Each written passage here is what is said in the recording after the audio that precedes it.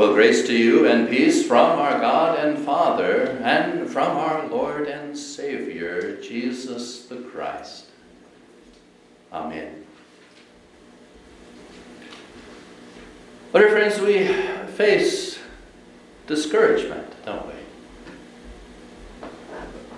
For me myself, especially, this seems like kind of a discouraging time, in a sense.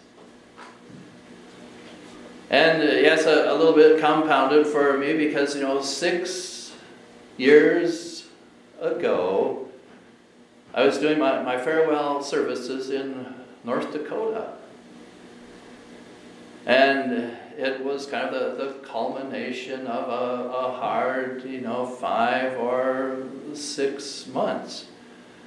I was serving a church that I had served for 14 and a half years, and plus I was serving another church as the vacancy pastor. I was filled with the ability to do ministry. I felt like the ministry was going well for me, but there were 5 or 6 people in my home church that had gotten together. They didn't like me that much. They had organized and gone to the district president and kind of started to make things difficult. Now, in a church of, over 100 people, you would think that maybe 5 or 6 people wouldn't be that big of a deal, but it kind of became that way. And I had 10 or 12 people that really loved and appreciated my service, and, were then beginning to fight with the 5 or 6 people that, were ready for me to go on down the road.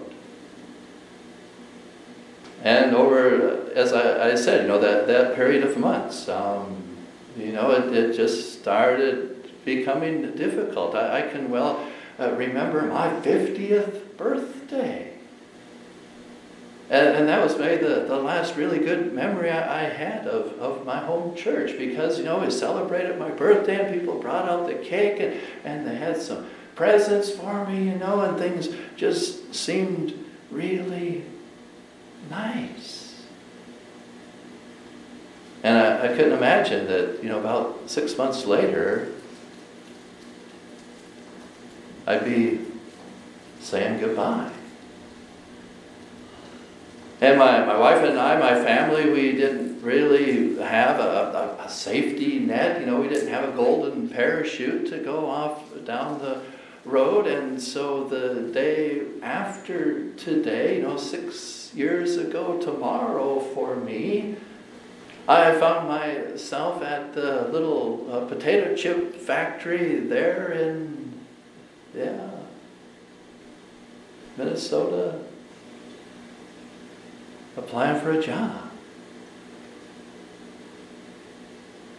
It was discouraging. Not knowing what the future might hold, not having a church to be able to be a pastor in. Wondering how we're going to make ends meet, how we're going to turn the corner, how things are going to keep going. They say, where do you go? We didn't even really celebrate Thanksgiving that particular year because we're busy moving our things from the parsonage over to our little new apartment in Minnesota. And as Christmas rolled around, I have to admit to you, I wasn't even really in the Christmas spirit. And in fact, somehow we got the times wrong for the local church, and we missed the Christmas Eve service that we had planned to go to that particular year. Where do you go?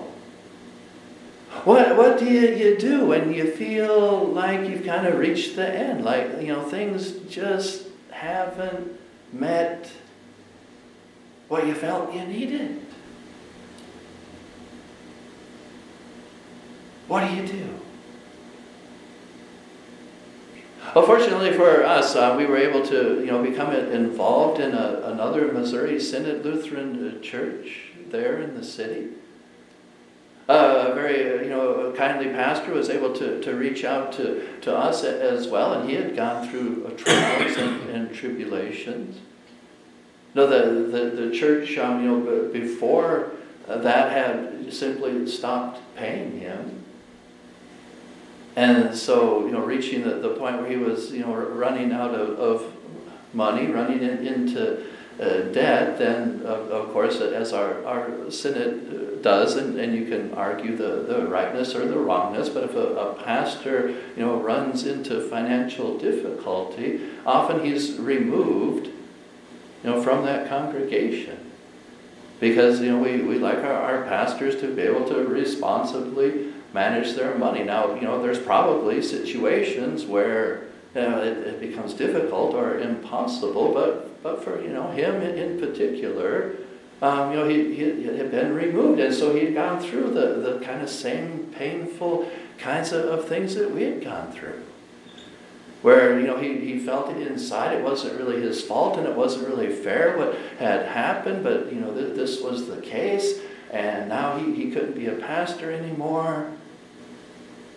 But going through the process, he now had been given at the end of his career, a wonderful church, with a Christian school attached to it, and he had come back from all of that, and so he wanted to reach out to us. He wanted to be able to help us to come from the place where he had been, and to be able to have a life and a future once again. And so, dear friends, I strongly feel that maybe that's one of the number one things that we need. It is not, just role models that are stainless steel and nothing has ever touched them and everything has always been perfect, but rather that God is able to use broken people as well. And maybe we don't like to confess some of our faults, or we don't like to talk about some of the hard times that we've had, but there are other people out there who are hurting, who are broken. And if we're able to, share with them truly the things that have happened to us, we can help them to come from that place of despair, that place of great emotional pain, to the place where we are in Christ. But just kind of having that as a starting point, that's wonderful. To have the words, have the ear that can listen. But what we also need in our lives is a person who will take action. You see. I can remember years ago, I knew a middle-aged fellow that was struggling in his career. He had gone to the university and he'd had the degrees and he had worked at important companies in the past, but he was kind of going through a hard time, searching for employment. And I was able to kind of go around and ask, some people to be able to help him out. And I'll never forget the one person I asked for help said, if he was really any good, he'd be working in the industry. You see, so what is that guy's opinion? Right? If you're successful, if things are going well, that means that you're good, But if somehow things have fallen apart for you, that means, right? How many people in our day and age, though, kind of take that position? I'm not going to help because if the person needing my help was really any good, they wouldn't need help. Huh? And yet that's what so many people in the world today think, isn't it? And so many people in the world taking that position don't help anyone else. But guess what? Jesus himself said in our gospel for today, hey, I was hungry and you gave me something to eat. I was thirsty and you gave me something to drink. I was a stranger and you welcomed me in. See, Jesus comes and he says, you know what, you need to be able to reach out and help that other person, not just give them kind of some words.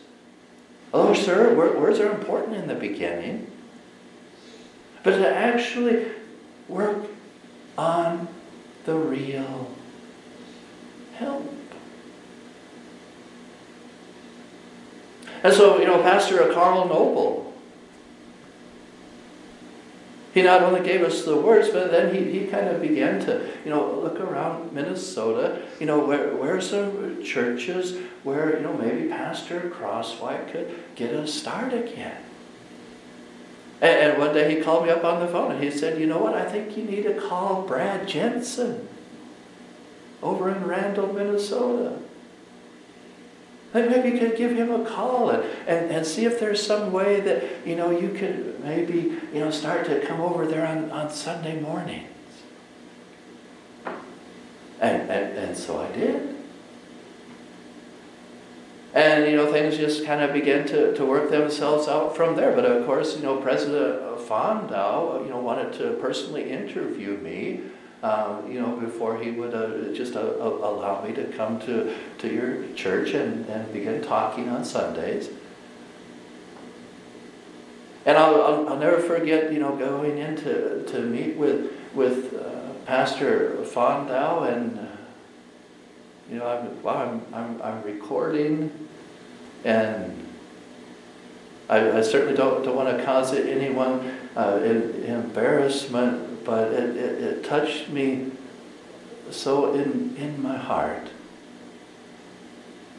It's not something that happens often in our Missouri Synod Lutheran Church. It seemed like something from ages ago. Pastor Noble actually dropped to his knees when he greeted Pastor Fondau that day, as he introduced me for my interview. Never had something like that happen. I never imagined that in our day and age even that another person would do something like that for me.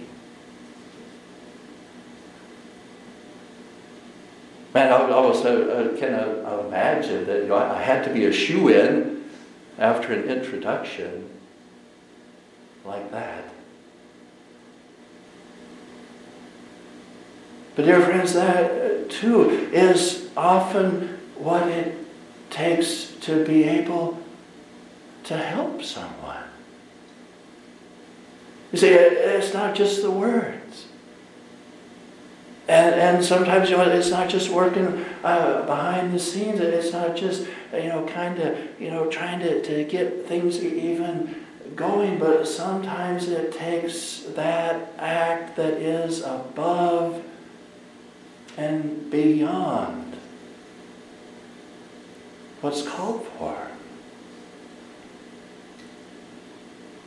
That another individual would humble himself in that way. That another person would care about my restoration that much.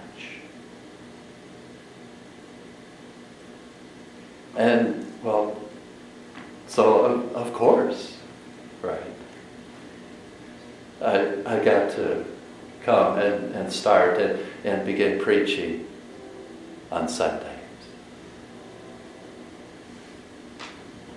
But you know what, even as wonderful as a good start is, then it kind of takes the week to week work, doesn't it? And that's really where all of you folks came in. Because, as I walked through that door, the first day I came to visit as a stranger, there were Richard and Christina Mix to greet me at the door. They didn't just, let me wander around and, just kind of bump into things or whatever like I might have as a new person. But no, they had a genuine interest and, they noticed me coming in. They greeted me right away. And so many of you expressed little acts of kindness as I began my time here. And I've had, wonderful, chairmen of congregations before, and those are prosperous places for us here. Of course, we have Brad Jensen, don't we? No, he's really one of the top chairmen, presidents that I've ever had the privilege of working with.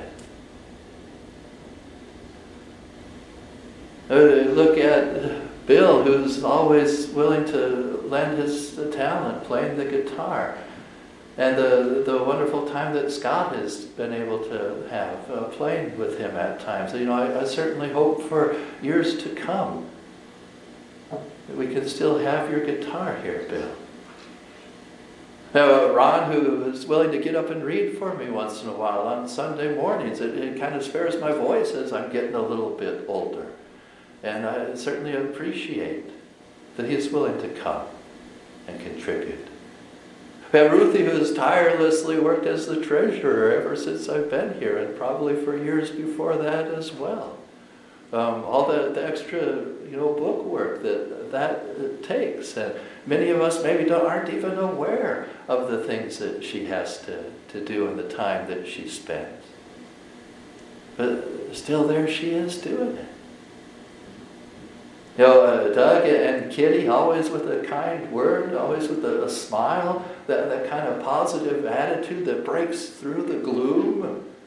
Maybe a time in history like this, where we know we can walk into church and there is Doug with a smile on his face, and he's going to, tell us that things are okay.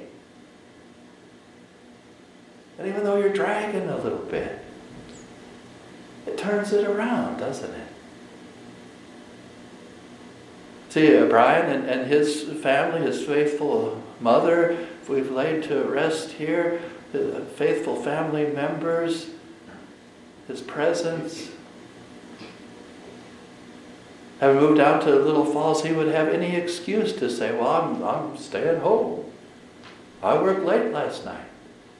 Their churches are just around the corner. I don't have to drive way up there to Randall in the snow. But he's here with us. He's dedicated. Dear friends, that really is the final piece of the puzzle. It's, in our scripture for today. I came to you as a stranger. You welcomed me in. And we've gone through some financial difficulties. I was kind of hungry. You gave me something to eat. I was thirsty, and you gave me something to drink. I was having difficulties, and you supported me. I maybe didn't know what to expect, but you gave me a chance. You took me in. Yes, dear friends, I look back today, 6 years ago, I was kind of at the bottom of the barrel, right? But along the way, the Lord provided me with a church, A church to uphold me through those hard times, a pastor to come alongside of me and bring me back because he knew what it was to go through what I had gone through. A church of wonderful people to welcome us in. Dear friends, that is what people need in this time of turmoil, to be able to come back again. Yeah, they need the words. And they need the actions behind the words. Sometimes it might take even an extraordinary act to make it happen. A lot of times it only takes a simple work of kindness to help another person get up again.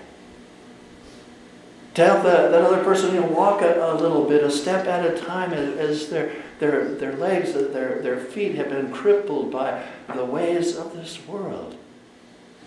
To help that other person become strong enough again that they can stand once more and proclaim the glorious works of our Lord and Savior. Each of us has within ourselves the ability to be that person. To notice another in their pain, in their suffering, to extend a hand to them, to be able to say, come on.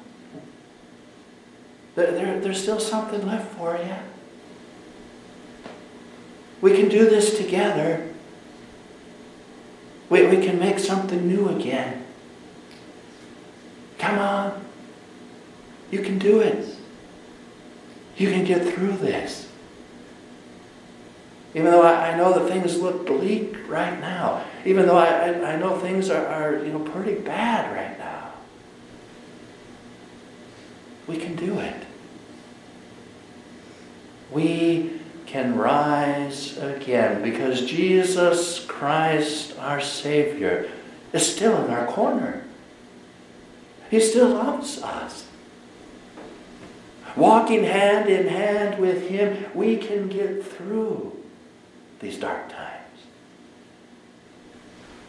And furthermore, when we've come through, we can reach back to others who also are going through suffering, who also are experiencing difficulty. And because we made it, we can help them make it as well.